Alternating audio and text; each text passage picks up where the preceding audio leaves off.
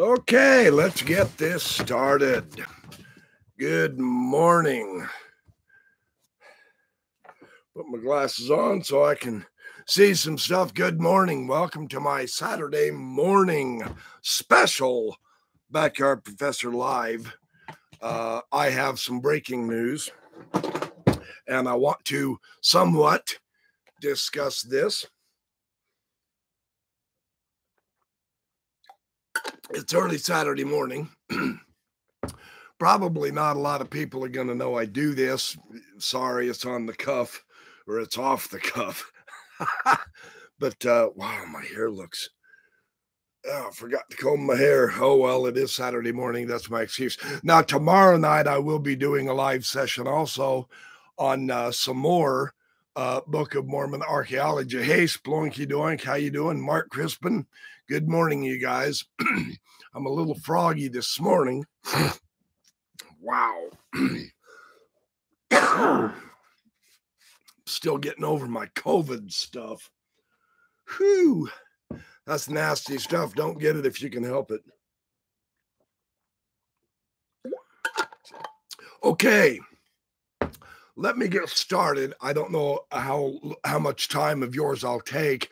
I do just want to touch bases on a couple of things that have just recently happened. Thursday night, Daniel C. Peterson from Farms fame, the editor of the Review of Books, the sarcastic, witty, charming, insulting man who was ousted out of his role in Farms, gave a fireside in Calgary, Canada. And in that fireside, just last Thursday, just a night and a half ago, he described what he calls he billed it as the current state of Book of Mormon scholarship. And he went through an entire litany of issues. In fact, I will. Hey, Wendy Rowland, good morning. Yeah, I'm working on it. So we have an issue here where I asked myself, after listening to Peterson went on for about an hour and 15 minutes or so.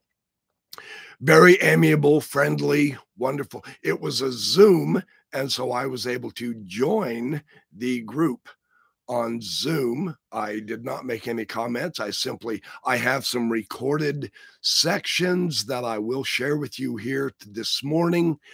Just a couple of moments, a couple of minute, 2 or 3 clips of Peterson that I do want to address.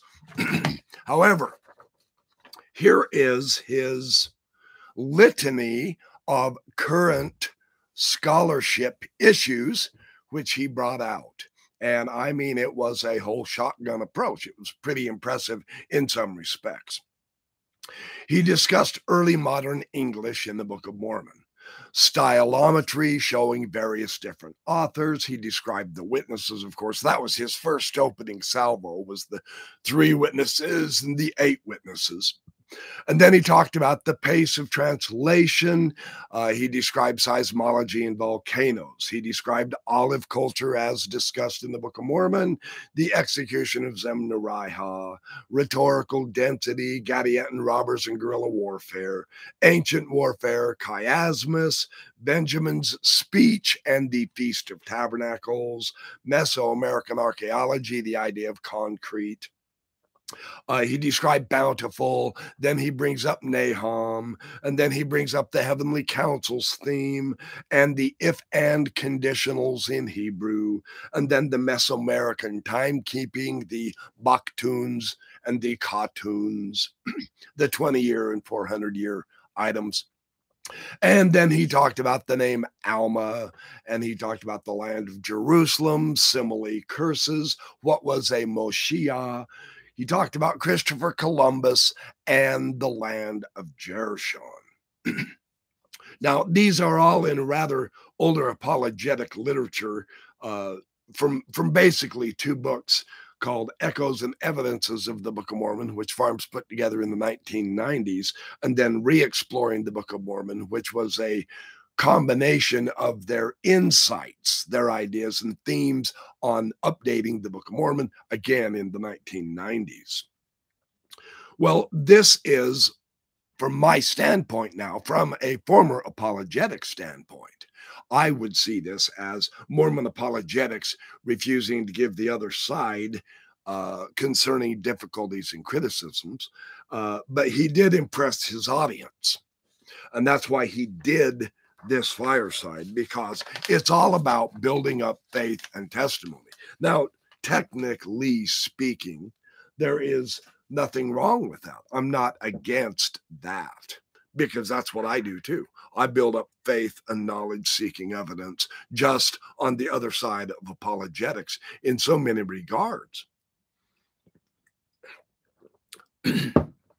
Did I find Dr. Peterson's evidence persuasive? No, not in the least. Unfortunately, and this is unfortunate, Dr. Peterson has been talked to about so very many of these evidences, and he knows that he is using outdated information. And there has been new analysis that have been brought forward that show the so-called hits, or what they like to call bullseyes, for the Book of Mormon. These are not accurately described in the apologetic arena, because they are not bullseyes and they are not hits. And new evidence has actually come forward, new translations of ancient texts, retranslations of ancient names, new archaeological evidence, which I will also bring forward tomorrow night in my Sunday live session, also on Book of Mormon archaeology. But this new information is being ignored by the apologists, and they stick, ironically now, and this is so weird, they stick with the outdated materials, because back then the outdated materials were faith promoting, were testimony. And of course, Peterson does the typical Mormon thing. Well, the strongest evidence is the Holy Ghost testifying to you is true, but we do have some really good evidences. And the plain, brute, hard fact is they do not have good evidences. Not at all. And this is serious. This is one of the things that basically drove me out of Mormon apologetics, because I was seeing this upgrading of knowledge. Now, that's what you do properly to find the realistic probability of whether an evidence supports your theory or not. See, that's the Bayesian theorem. I did a video, one of my first videos I ever did since joining the Mormon Discussion Inc. group, was on this name Alma and the use of Bayes' theorem to upgrade our knowledge in order to get a realistic probability. Dan Peterson refuses to upgrade, and so I'm going to once again, and Bill Reel and Radio Free Mormon on Mormonism Live, The Nature of Mormon Apologetics, that session, they decimated the apologetic concepts on Alma. And then I did my follow-up. Well, I'm doing another follow-up, because as of July 14th, 2022, Daniel Peterson continues to use the outdated information, and he knows it's outdated. He has been talked to. He's well read. He's an intelligent man. He is doing this with Mormon audiences who are not aware of the contextual discussion back and forth. See, basically, since the Mormons create their own scholarly journals so that they can publish their own so-called evidences, which don't really work out, in favor of the Book of Mormon, the Book of Abraham, Joseph Smith, prophecy, current prophets and leaders, etc., they don't get peer-reviewed properly. So my videos, Mormonism Live videos, John Dehlin's Mormon Stories videos, the Mormon Think website, Reddit has a boatload of materials from former Mormons and current Mormons and scholars, etc. The Mormons don't do proper peer review for themselves, so that the rest of us do so. And they are ignoring the peer review. Now, we have the famous argument between Phil Jenkins and Bill Hamblin on the Nahum follies. True to form, Peterson brings up Nahum, and I'll show you that clip. I'll show you the clip on Alma. I have it videoed, copied, so that I can comment on it, so that you can see for yourself how Daniel Peterson puts the information. That way I can't be accused of putting words in his mouth. I'll let him do the talking, and then I will respond with solid evidence. So it's unfortunate that, in a way, this lopsided approach by the Mormon apologists simply does not carry conviction.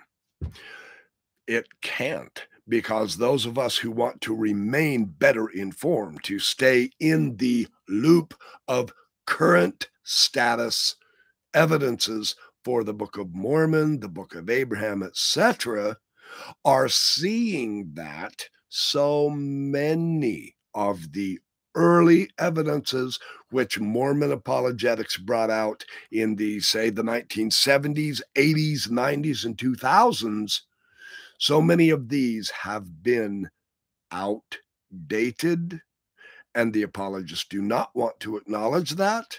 They do not move forward, and they remain backwards. And yet they keep saying, well, the Holy Ghost has testified to me that the Book of Mormon is true. And I don't think they know what the hell the Holy Ghost is. I really don't, because there's no way, given the definition of the Holy Ghost, that it would testify to something that is not true. And yet they use these evidences, etc. So anyway, I'm starting to sound like a broken record. Welcome. It looks like there's a few folks showing up. I'm doing a special live on Saturday. Yes, Country Western. Good to see you. Welcome. John Rosbarski. Yes. No, you're not too late. This is a special session on Saturday morning.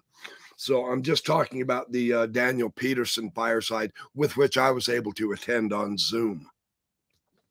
And we have a very, let's hope I've got this correct. We have a very interesting, I'll play this first clip of Daniel Peterson. I believe this is the one.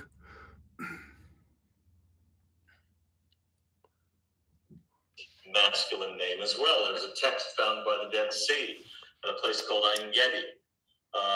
And at Ein Gedi, they found a land deed where Simeon Bar Kokhba, the leader of the Second Jewish Revolt in the 2nd century after Christ, was asked. They thought he'd won. He didn't win. Eventually he lost. But they thought at that point that he'd won. So he was asked to reconfirm the boundaries of land that people owned. And one of the people for whom he confirmed the dimensions of his property was someone by the name of Alma, son of Judah. So there is that name, again, recorded in the Old World. Another thing to do with the word Alma, Alma 7:10. People have mocked the Book of Mormon.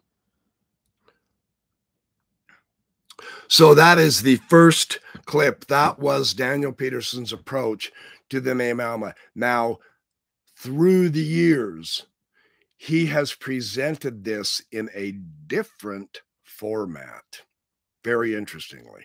And through the years, he is forced to change how carefully he words this, because he's well aware that this does nothing to authenticate the Book of Mormon. And so now he's leaving certain approaches out. He's reworded it so that he can still bring it forward as, look, we have an ancient, authentic male Alma name. But notice what he doesn't say. He doesn't say this authenticates the Book of Mormon anymore. He says it's just there as an ancient name. See, they're trying hard to make the Book of Mormon appear ancient as if that alone is all you need to do, which I don't think it is at all. It wouldn't matter if the Book of Mormon's ancient. That still wouldn't make it true. But these guys get hung up on the antiquity aspect of it, right? So this theme of Alma, now I've written some things down because I've been doing some research since Thursday night after the fireside got over. I've been furiously working on some items for this Sunday. Tomorrow night, I'm also going to be showing up. Hey, Steve Harville. Well, welcome from Alabama, Bubba. And Debbie Joe, good morning. Good to see all of you, Country Western. I did say hi to you, so I just want to say hi to everybody as I can. When Radio Free Mormon asked Daniel Peterson, now the setup has always been that Alma being the male name, of course, everyone knows Alma is the feminine, the female. There weren't, Joseph Smith did not know any men named Alma. And so for him to put that in the Book of Mormon was a huge hit, a bullseye. This is how they've set it up in the past. You notice Peterson didn't say anything like that, though, in this particular clip. He's being more nuanced because he knows that this does not work. And yet he's consistently still bringing up Alma. This, folks, is what apologetics does. Real scholarship is what I'm going to do for you right here, right now. And I'm going to show you the difference between apologetics and scholarship. And it is critical difference. It is always fatal to apologetics when we do real scholarship. Sincerely, let me demonstrate that. Here is the deepest irony. When Radio Free Mormon asked him about men named Alma in the United States, in Joseph Smith's day, in the eastern United States, they're found all over Tennessee, Kentucky, Florida, Alabama, North Carolina, Connecticut, etc. Peterson came back and he said, well, I don't think that invalidates my saying that Alma is an ancient Hebrew name in the Bar Kokhba documents. So I'm correct. I'm not lying about this. I don't think the fact that there are men named Alma in the United States does anything to refute Joseph Smith. Because for one thing, I mean, Alma in Alabama, come on, Alma down in Tallahassee, Florida, or wherever he was in Florida. Big whoop. Is there anything closer to Joseph Smith physically that would possibly support the contention that he would know men named Alma? That is how Peterson approached it. He said, I am stating the truth, and I will stand by this, that Alma is an ancient Hebrew name found in the Bar Kokhba documents. That is authentic. And therefore, I think that validates Joseph Smith. But the fact is, he was shown that there were Almas in the eastern United States, and he refuses to agree that that invalidates his argument. Of course, it does. But his way out, he presumed, was to ask for closer. Well, here we go. Dr. Peterson. Once again, let's share this knowledge with you that you know damn well good exists. Here's the scholarship. You can go to familysearch.org. You can enter the search item for a male born in Wayne County, New York, say, or any other nearby town. Here is a list of men named Alma that Joseph Smith easily could have actually known on a real basis in real time. Alma Waters, born 1827 in Palmyra, New York. Alma Snyder, born 1822 in Palmyra, New York. Alma C. Messenger, born 1862. I think I wrote that down wrong. I might have. I don't know. I have to double check. Born in Palmyra. No, that's got to be 1832. Sorry, I wrote that down wrong. Alma Wilson, born 1807 in Palmyra, New York. Alma Warren, born in 1806 in Palmyra, New York. A real interesting one is Alma L. Fuller, born 1816, again, Palmyra, New York, died in 1880 in Providence, Utah. He joined the church in Palmyra and went west with the saints, perhaps, but he was a Mormon. And then Alma Smith, born 1799 in Danby, Rutland, Vermont. Overall, there have been found over 47 men named Alma in the eastern United States in Joseph Smith's day, and we have a list of at least 8 of those in Palmyra, New York. That wipes out Daniel Peterson's argument. Joseph Smith had access to men named Alma. That argument no longer is valid. Daniel Peterson knows this. He has been told this by several people. I will say it once again. This is why we do scholarship and not apologetics. At the website Cultural Mormon Cafeteria, Mike Reed found 47 Almas who were men in the 18th and 19th century America. Kevin Barney in the Farms Review 15, Volume 1 for 2003. I like Kevin Barney. He's a very credible, realistic scholar, even though he does dabble in apologetics sometimes a little bit too strongly for my taste, but I like him. He's literally good, and he's valid with the information. Well, and this is his response to Charles Finney, a more responsible critique. He was honest about noting several Almas as men in Joseph Smith's time and place. So, Kevin Barney, you probably should take a lesson from Kevin Barney, Dan Peterson, because your presentation is fatally flawed, literally fatally flawed. How Alma fails from the ancient linguistic evidence also. Now, this is remarkable. Neither papyrology nor linguistics establishes Alma in the Bar Kokhba documents. And yet that is the Mormon apologetic claim. So we're going to take a closer scholarly look, not the apologetics lame duck junk, but the real scholarship on Alma in the Bar Kokhba documents. This is something the Mormon apologists will not do. And that's why I can't trust them. It's that simple. So I use 2 sources. One is a gentleman named R.T. at Faith Promoting Rumor Blog. He wrote 2 articles for May 1st, 2014 and May 8th, 2014.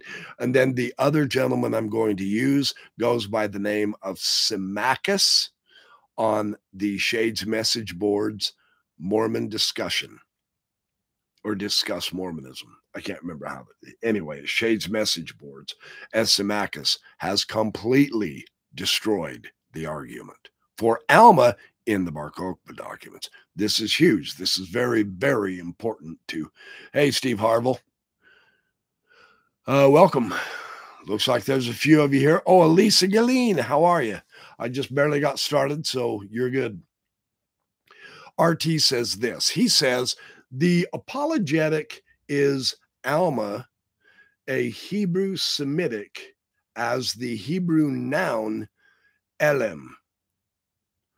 a young man or a lad with the addition of a hypochoristic A vowel at the end. The unvocalized, I was going to write this out. I apologize. I was going to show you this in the format. Hold on, let me get some paper real quick because this is really good. This is too good to lose. And I will show you the information because this is actually quite important and it's very, very helpful. I will just draw it as, I will just spell it out as I discuss it. I was going to do this ahead of time and I got ahead of myself doing this live session, and it's all good. So the unvocalized, there's an ayin, a lamed, a mem. It's just that simple in Hebrew. I'm just doing the English for now. Aleph, lamed, mem, aleph. Alma is how Yigal Yadin translated that out in the Bar Kokhba documents. So here's the issue, however.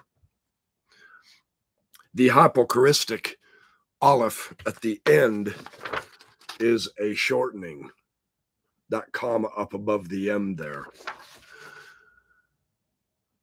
This is from the ayin lamed mem root, but the name is better explained in the very late cultural and linguistic setting in the Aramaic.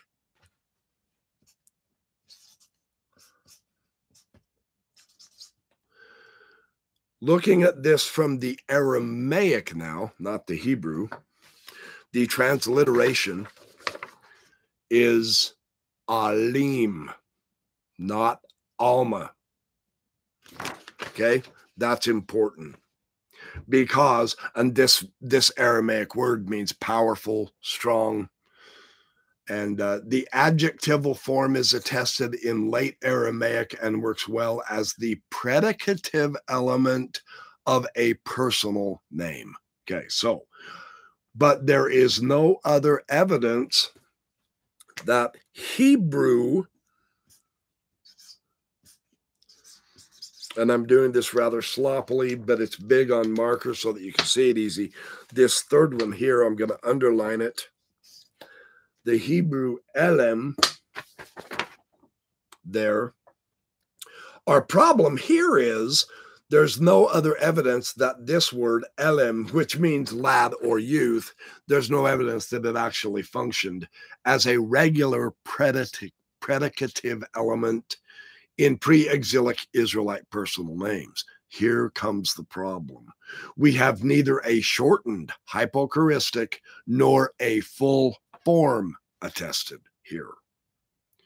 RT on May 1st, 2014 says, he notes Dan Peterson keeps saying Alma is an authentic Hebrew name, but RT notes the name of the letters of Ayin, Lamed, Mem, and Aleph reflects Aramaic, not Hebrew.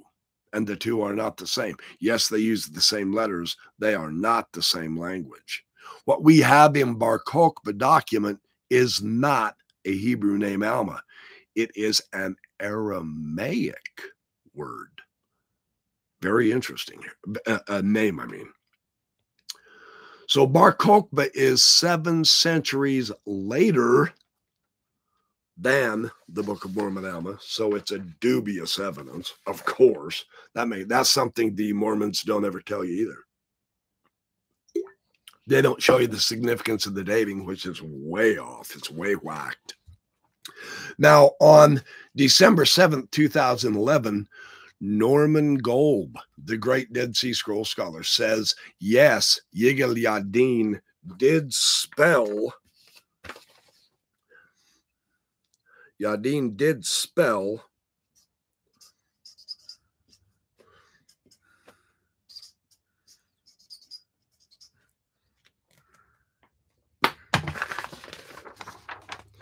Elam here, right there. He did spell it as Alma.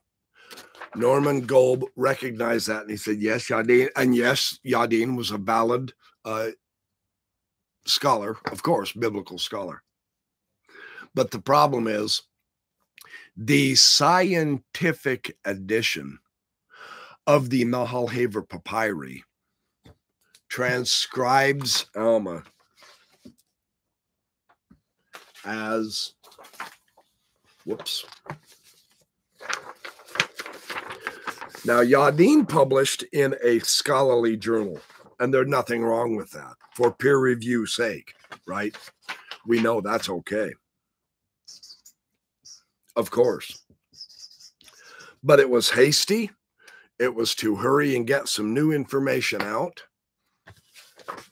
The scientific approach does not give it Alma, but it gives it the Aramaic Alima. Now, this is the official publication from 2003 or 2002. Yes, 2002. Sorry, I've got to keep my facts together because we're doing this from a scholarship, not an apologetic stance. So the Alima means the strong one, though the vocalization is uncertain, Golb says, and other Aramaic interpretations of the name are possible, but not Hebrew. So no, according to Norman Golb, actual peer review scholarship, he says this Alma does not help the Mormon case for the Book of Mormon name. No joke. And you can find that link to Norman Golb's article, an excellent article, on RT's website, on Faith Promoting Rumor blog. Now, Symmachus on the message boards, this is the one that was really powerful, in my opinion, and I really liked it. Samuel the Lamanite. Yes. Oh, thank you, Samuel. That's very nice. Welcome. Welcome. Max Jenkins. Morning. Good morning. Yeah, this is the morning. And Debbie Joe. Welcome. And Steve Harvell. Yes. Very good. Okay. So Symmachus says the 1961 publication of Yigal Yadin was a scholarly periodical, and it was the Israel Exploration Journal. There's nothing wrong in publishing just as quickly as you can in a scholarly journal to let your colleagues and friends and family know, hey, things are happening, things are going on. Oh, hey. Hang on just one sec. Hello. What are you doing?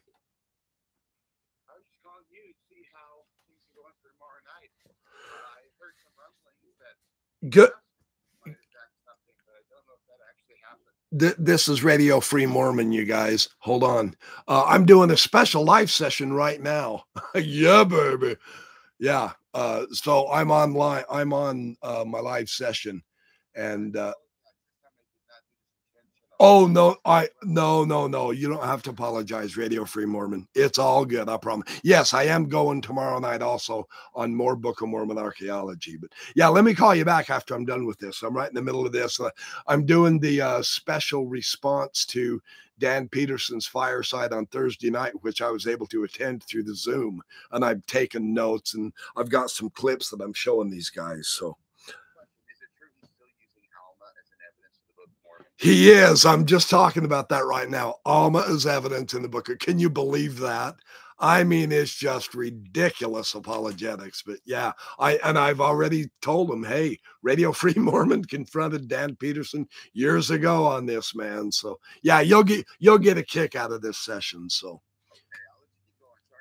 Oh no, you don't have to apologize, my friend. Okay, I'll see you tomorrow night. Thank you. See ya.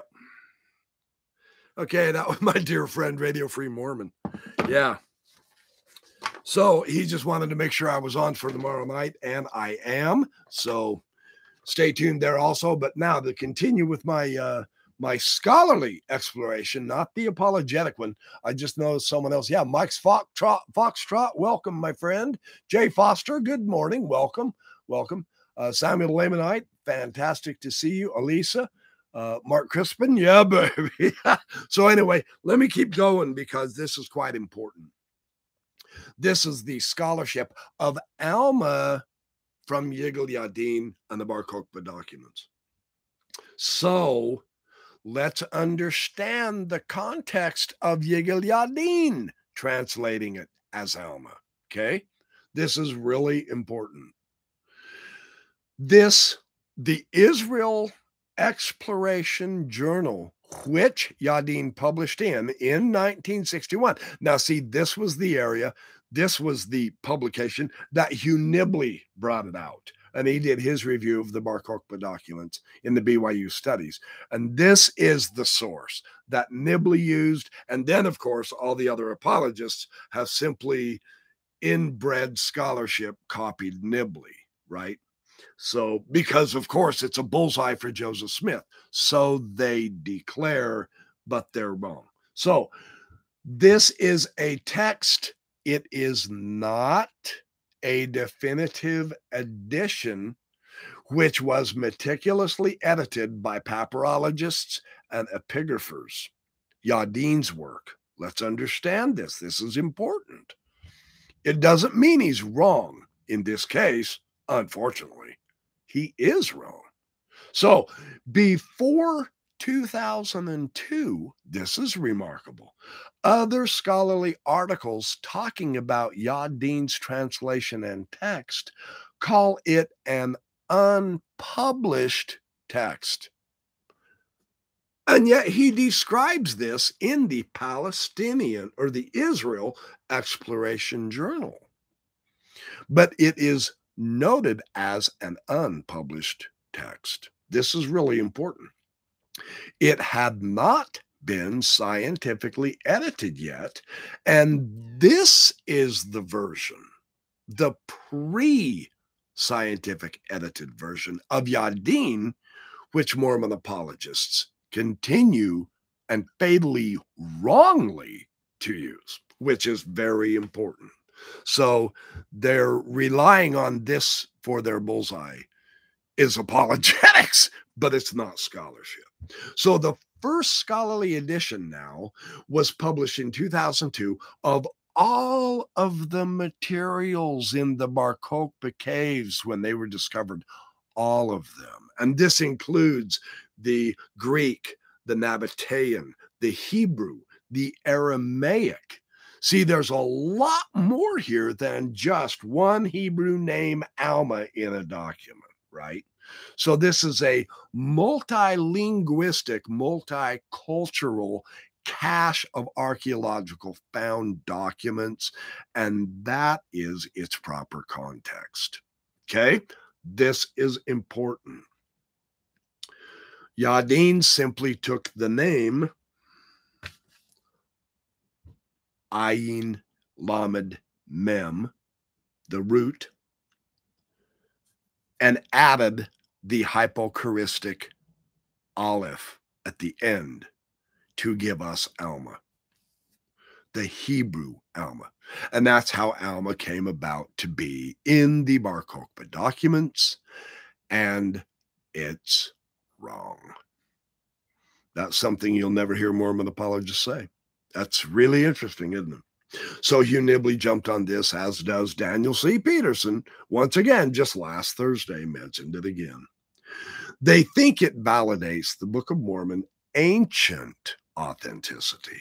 Rather than rely on the most up-to-date edition of the text, Mormon apologists use the rushed and tentative transcription from 60 years ago. Yeah, apologetics. This is not the evidence that apologists pretend it is. Not by a long shot. So, the aleph at the end, you have the ayin, which is like the comma. Then you have the lamed, which in Hebrew looks like that, or Aramaic. And then the mem,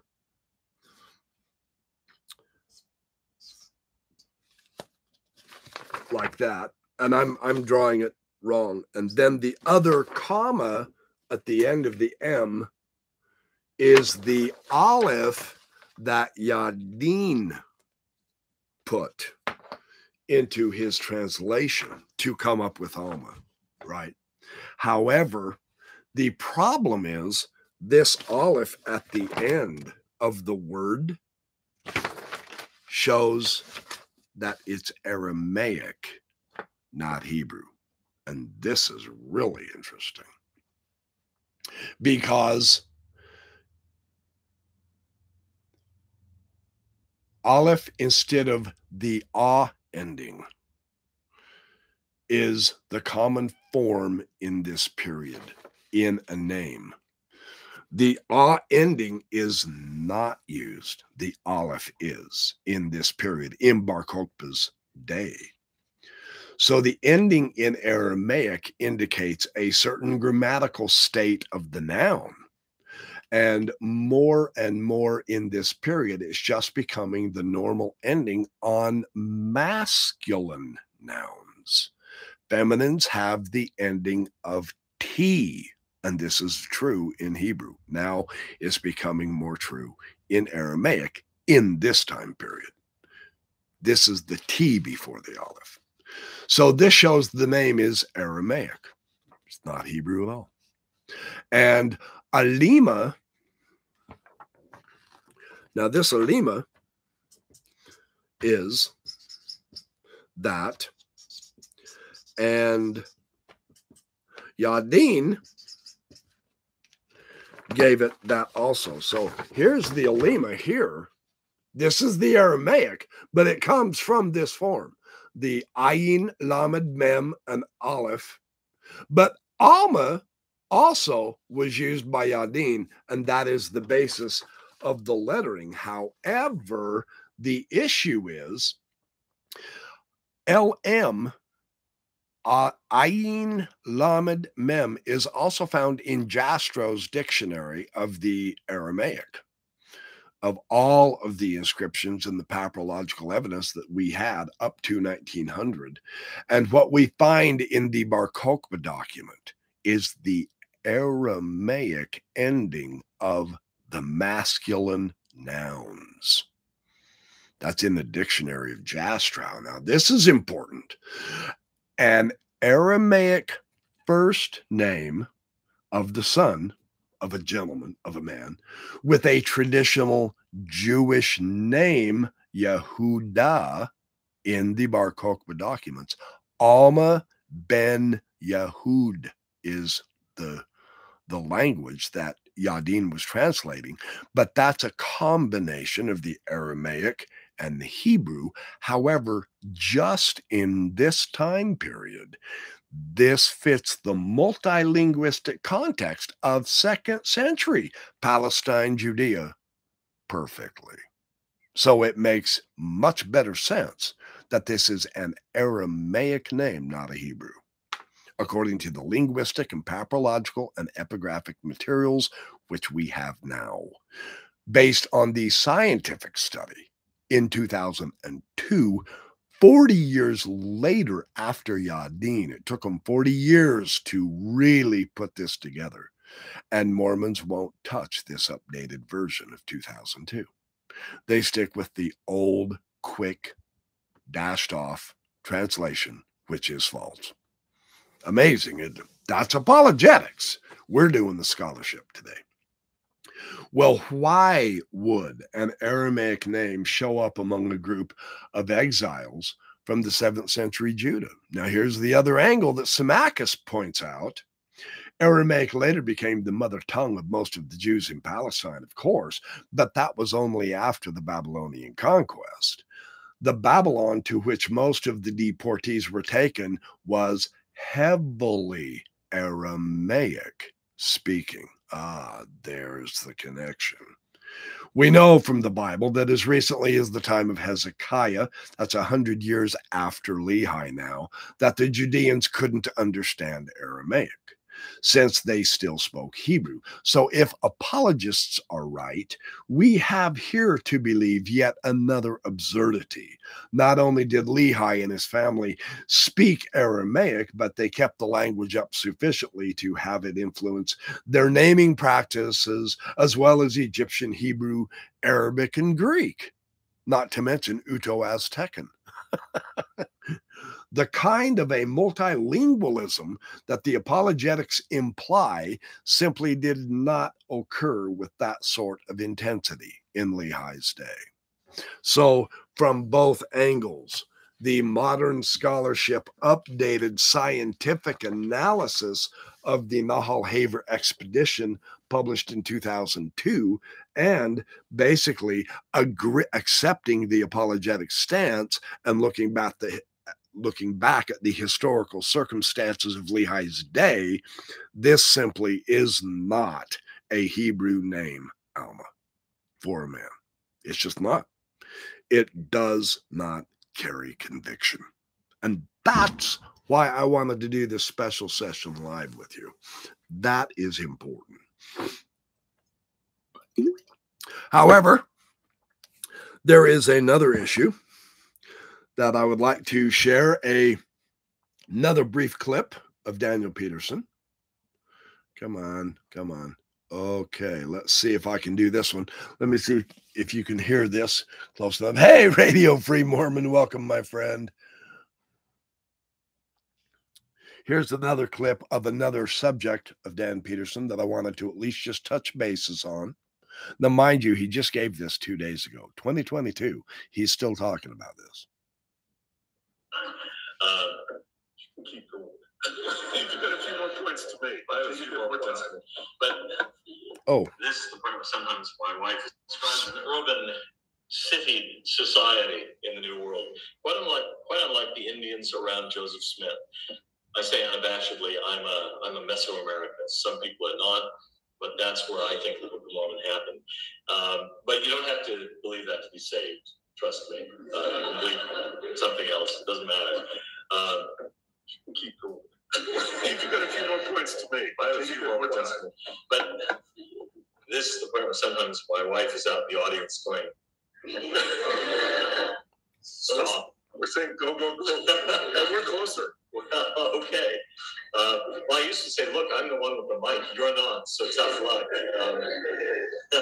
But Joseph was delighted when he read a book called Incidents of Travel in Central America, Chiapas, and Yucatan, written by John Lloyd Stevens, which was published about a decade after the Book of Mormon appeared. And he discovered that there were cities in Central America that were fortified with ditches and walls and palisades of logs and houses and cities of cement. This is exactly what the Book of Mormon had described, and he was delighted to see it. It's an area, by the way, where we know there was writing. And that isn't true in all areas of the ancient Mesoamerican or even pre-Columbian American world. I won't go into that, but we do know that there was writing, and we do know that there were writing systems that used timekeeping systems. One of them is really interesting. Yeah, I didn't want to get into the timekeeping at this point. Notice what he's saying about the concept of Joseph Smith agreeing that the Book of Mormon has a Mesoamerican setting in 1840 when he ran across John Lloyd Stevens' book. What Peterson does not acknowledge here is that Joseph Smith and all of the early Mormon brethren, absolutely before 1840, Joseph Smith was constantly receiving revelations from Jesus Christ, telling certain of his followers, say Orson Pratt or Parley Pratt, Orson Hyde, whoever, Brigham Young, it didn't matter who, Heber C. Kimball, whichever, to go on missions to the Lamanites in Nebraska, in Ohio, in Missouri, etc. The missions to the Lamanites, the borders of the Lamanites were in the United States, North America, for the first 10 years of the Book of Mormon's existence in Joseph Smith's mind and in all the early brethren's mind. Zelph, the white Lamanite, on that expedition that they found, that great big Zelph and Onondagas, his father, or the great chief, whoever it was, the white Lamanite, They were in the United States. They weren't down there in Central America. Joseph Smith was identifying actual bones and ruins in North America with the Lamanites. So Daniel Peterson, of course, ignores all of that, or else he attempts to recontext that so that he can make a Mesoamerican model, because he's in favor of John Sorensen's interpretation and view. But they don't take into the full account of all the information, and they change it up. And so again, it's a very lopsided affair. It's a situation where the apologists don't have enough of a leg to stand on. Now, let me share yet another quick clip, if I may. Hopefully I get this right. I did that one and that one and that one. Oh yeah, this one is too good to lose to. And this one's a couple of minutes, but the first part of it is not the context. It gives you the context, but it's the second part of this video clip that I wanted to just briefly touch upon. So here we go. Down to the area just behind Yemen, and then going behind the mountains of Yemen across what's called the Empty Quarter, a really terrible area, across to a land of Bountiful. Now, that change in course is at a place that the Book of Mormon calls Nahom, which is really interesting. It's related probably to a Hebrew and Semitic root, which means to mourn and to sigh. That's where Ishmael dies and is buried, so it's appropriate. It's interesting that the name is not already there. It is already there, that Lehi recognizes the name. The other places he names the Valley of Lemuel, that sort of thing. But when he gets there, it says the name of the place was called Nahom. It had already been there. And we now know that it was already there at his time. This is really interesting to me because the change has happened in my lifetime, in recent memory. For a while, I argued that, well, the name is really old. It's already there in Arabia. We can find it going back to 900 AD.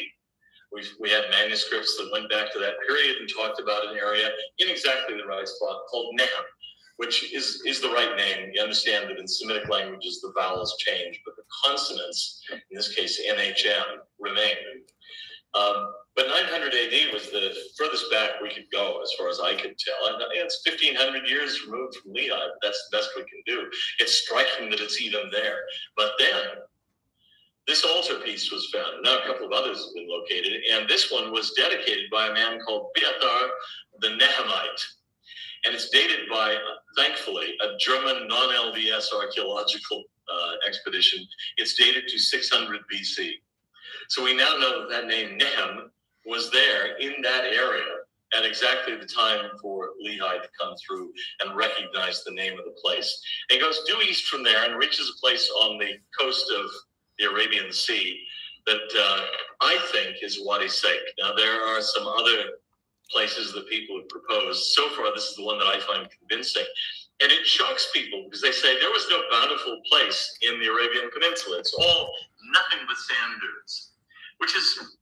Anyway, I wanted to get to the fact that Daniel Peterson is still touting Nahom as a direct archaeological evidence for the Book of Mormon.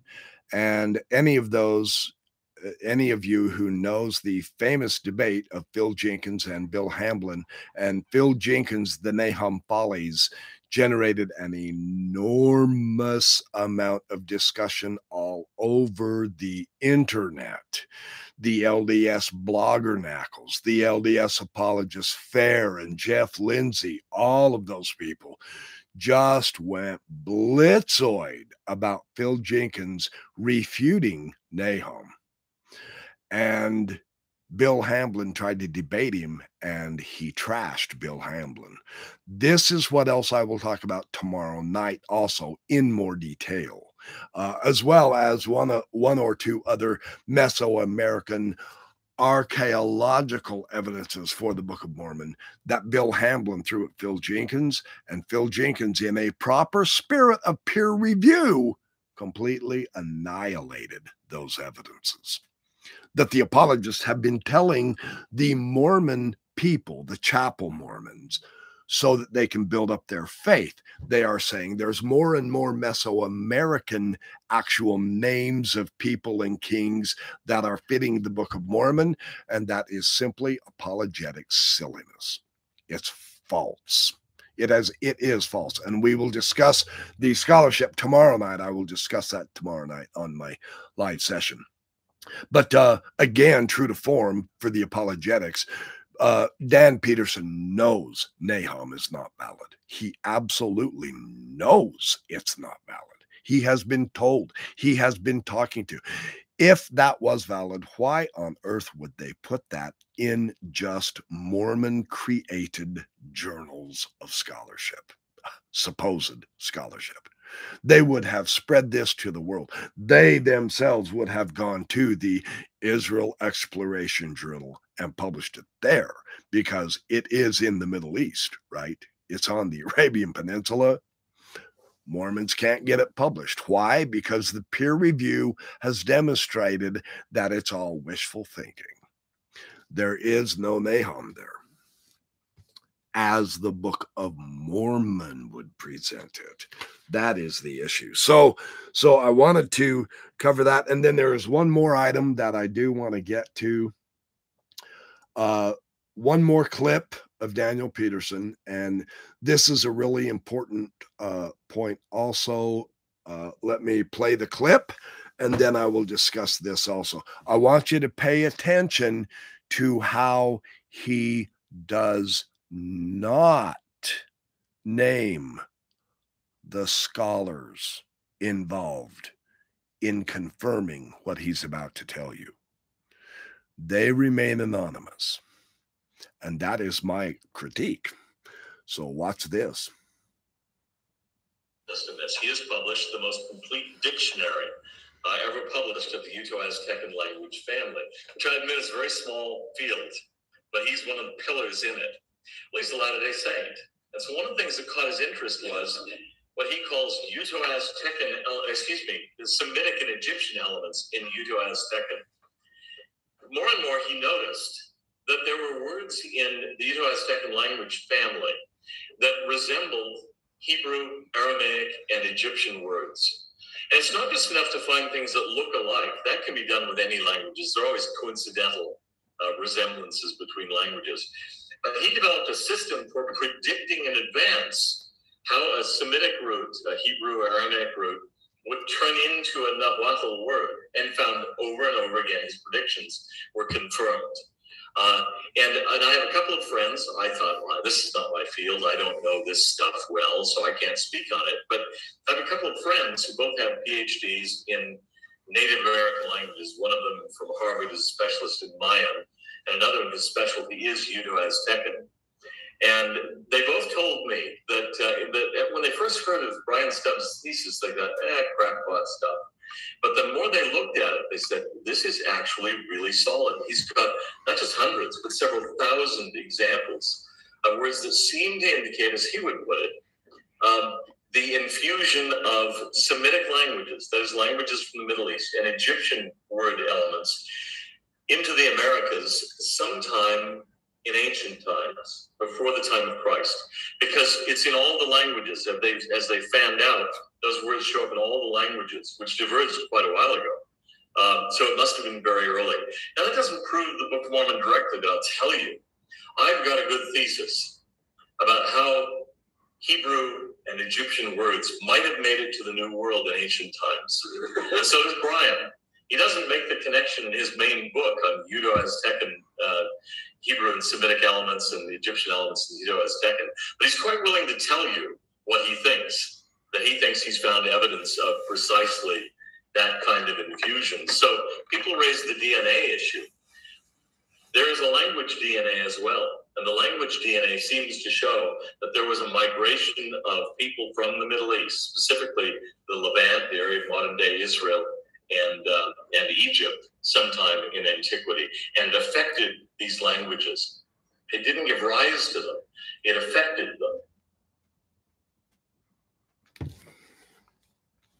them.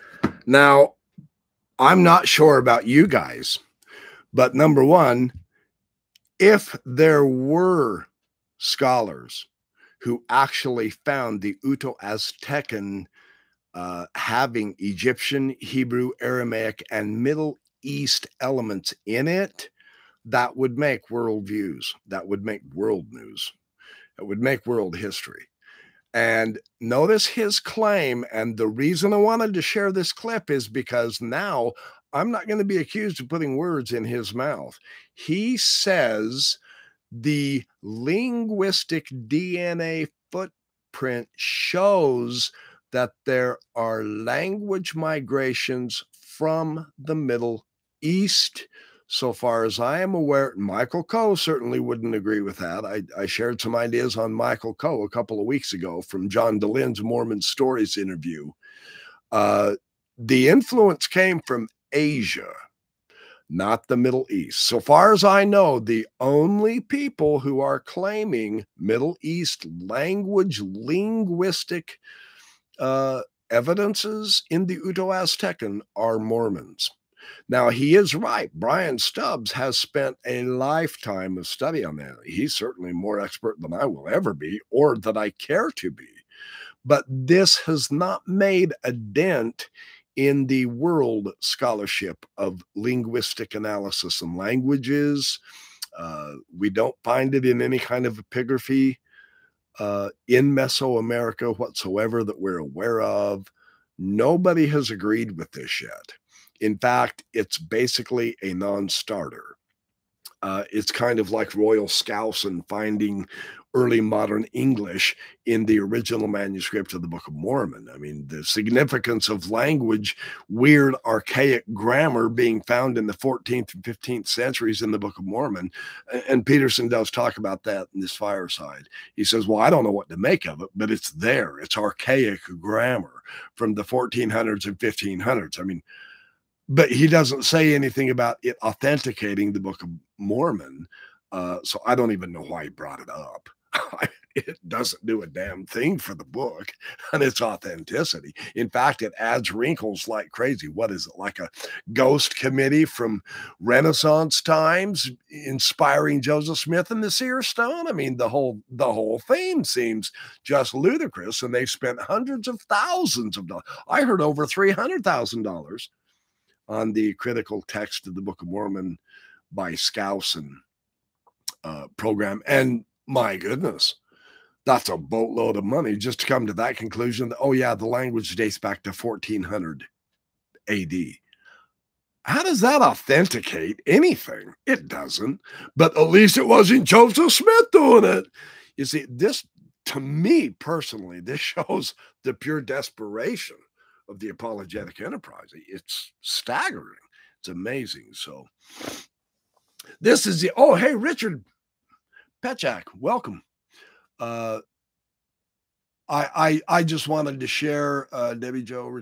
Oh, T.O. Hey, T.O., by the way, I did get my latest on Uzdavinus, the philosophy as a rite of rebirth, and I've started reading it.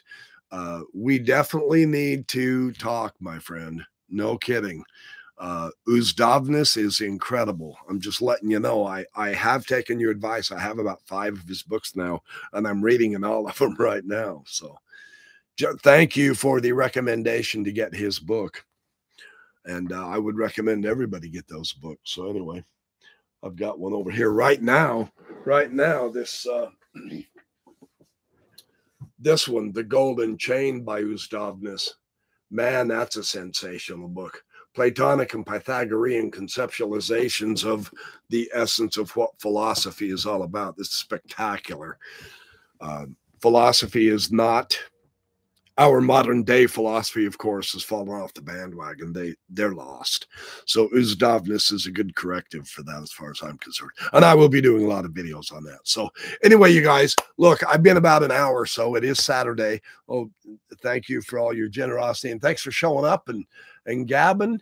Appreciate everybody sharing your ideas, etc. So I just wanted to let you know from a former apologetic viewpoint, why did I not find all of these evidences for the Book of Mormon convincing from Dan Peterson's Calgary Fireside on Thursday night, July 14th, 2022. Because Phil Jenkins has taken it to the heart of the matter in his debate with Bill Hamblin. Until there is a legitimate ground reality understood and acknowledged by the peer reviews of the archaeologists, the ethnographers, the geologists, the geographers, the epigraphers, the papyrologists, the Mesoamerican archaeologists, the historians, until there is actually a realistic, legitimate basis, not just a philosophical or a parallel basis for the existence of the Nephite nation and the Lamanite nation. Until we have a ground reality, nothing else actually matters. And this is why I don't fault Dan Peterson for trying. It's all good, but I just don't find it persuasive. For one, this evidence is 30 years old plus. There is no current Mormon research, Book of Mormon research that is validating the Book of Mormon whatsoever, that I'm aware of, that I've seen.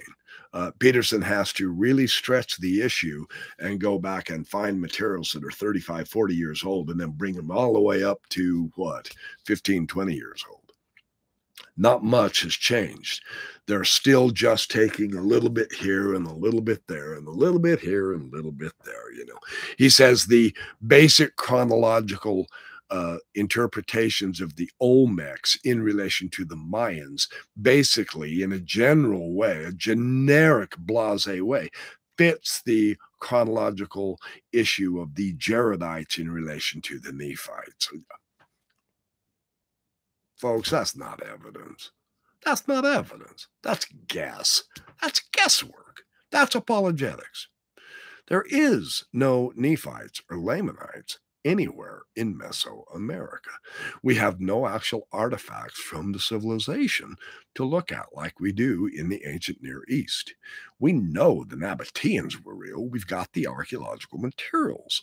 We know the ancient Jews were real. For one thing, we have the Bar Kokhba documents, right? The Dead Sea Scrolls as well. We know the early Christians were real. We have the Gnostic materials, right? So we have all this stuff for actual, we know the Vikings came to North America because we can find their, look, the Book of Mormon description of the size of the populations of these nations, these Nephites, these Lamanites, in the end, in their wars, they equaled millions. At the end of the Jaredite collapse of their civilization, 1,000 years earlier than the Nephites, they were here for 1,000 years. The end result was millions of people killed in both cases. That size of a population leaves a footprint in the archaeological record.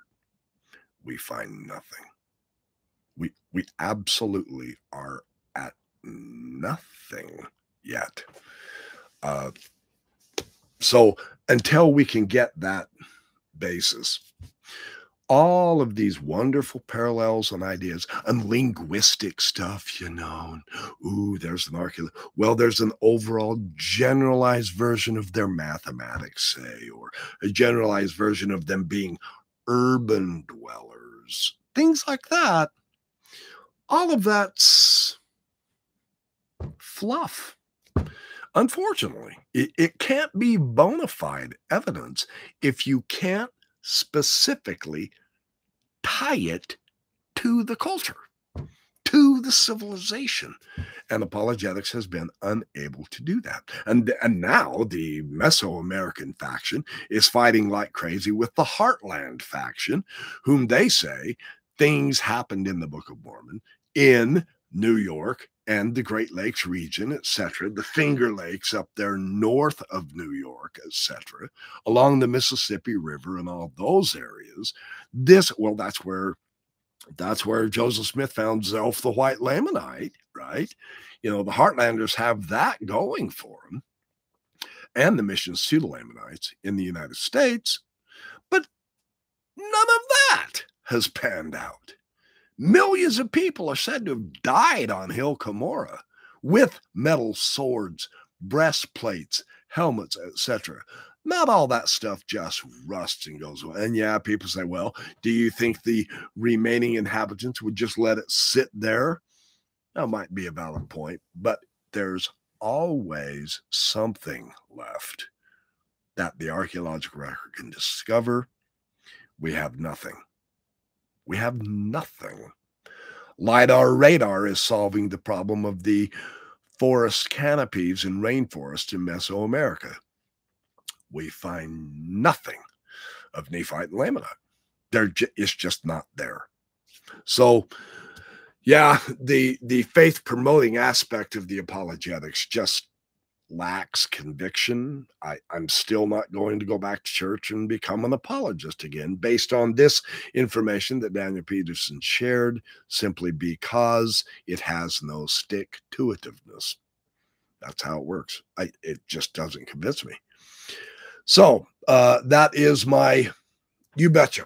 Thank you, you guys. I appreciate y'all showing up. I am going to take off. I've got a Saturday. I got to go prepare for tomorrow night, too. So I have some fun stuff I want to go do today and get done. And then tomorrow night, I will show back up here at 6 o'clock with all you guys. Come on back. Oh, thank you, Debbie Joe. That's very generous of you. I appreciate that. You are a sweetheart. You're awesome.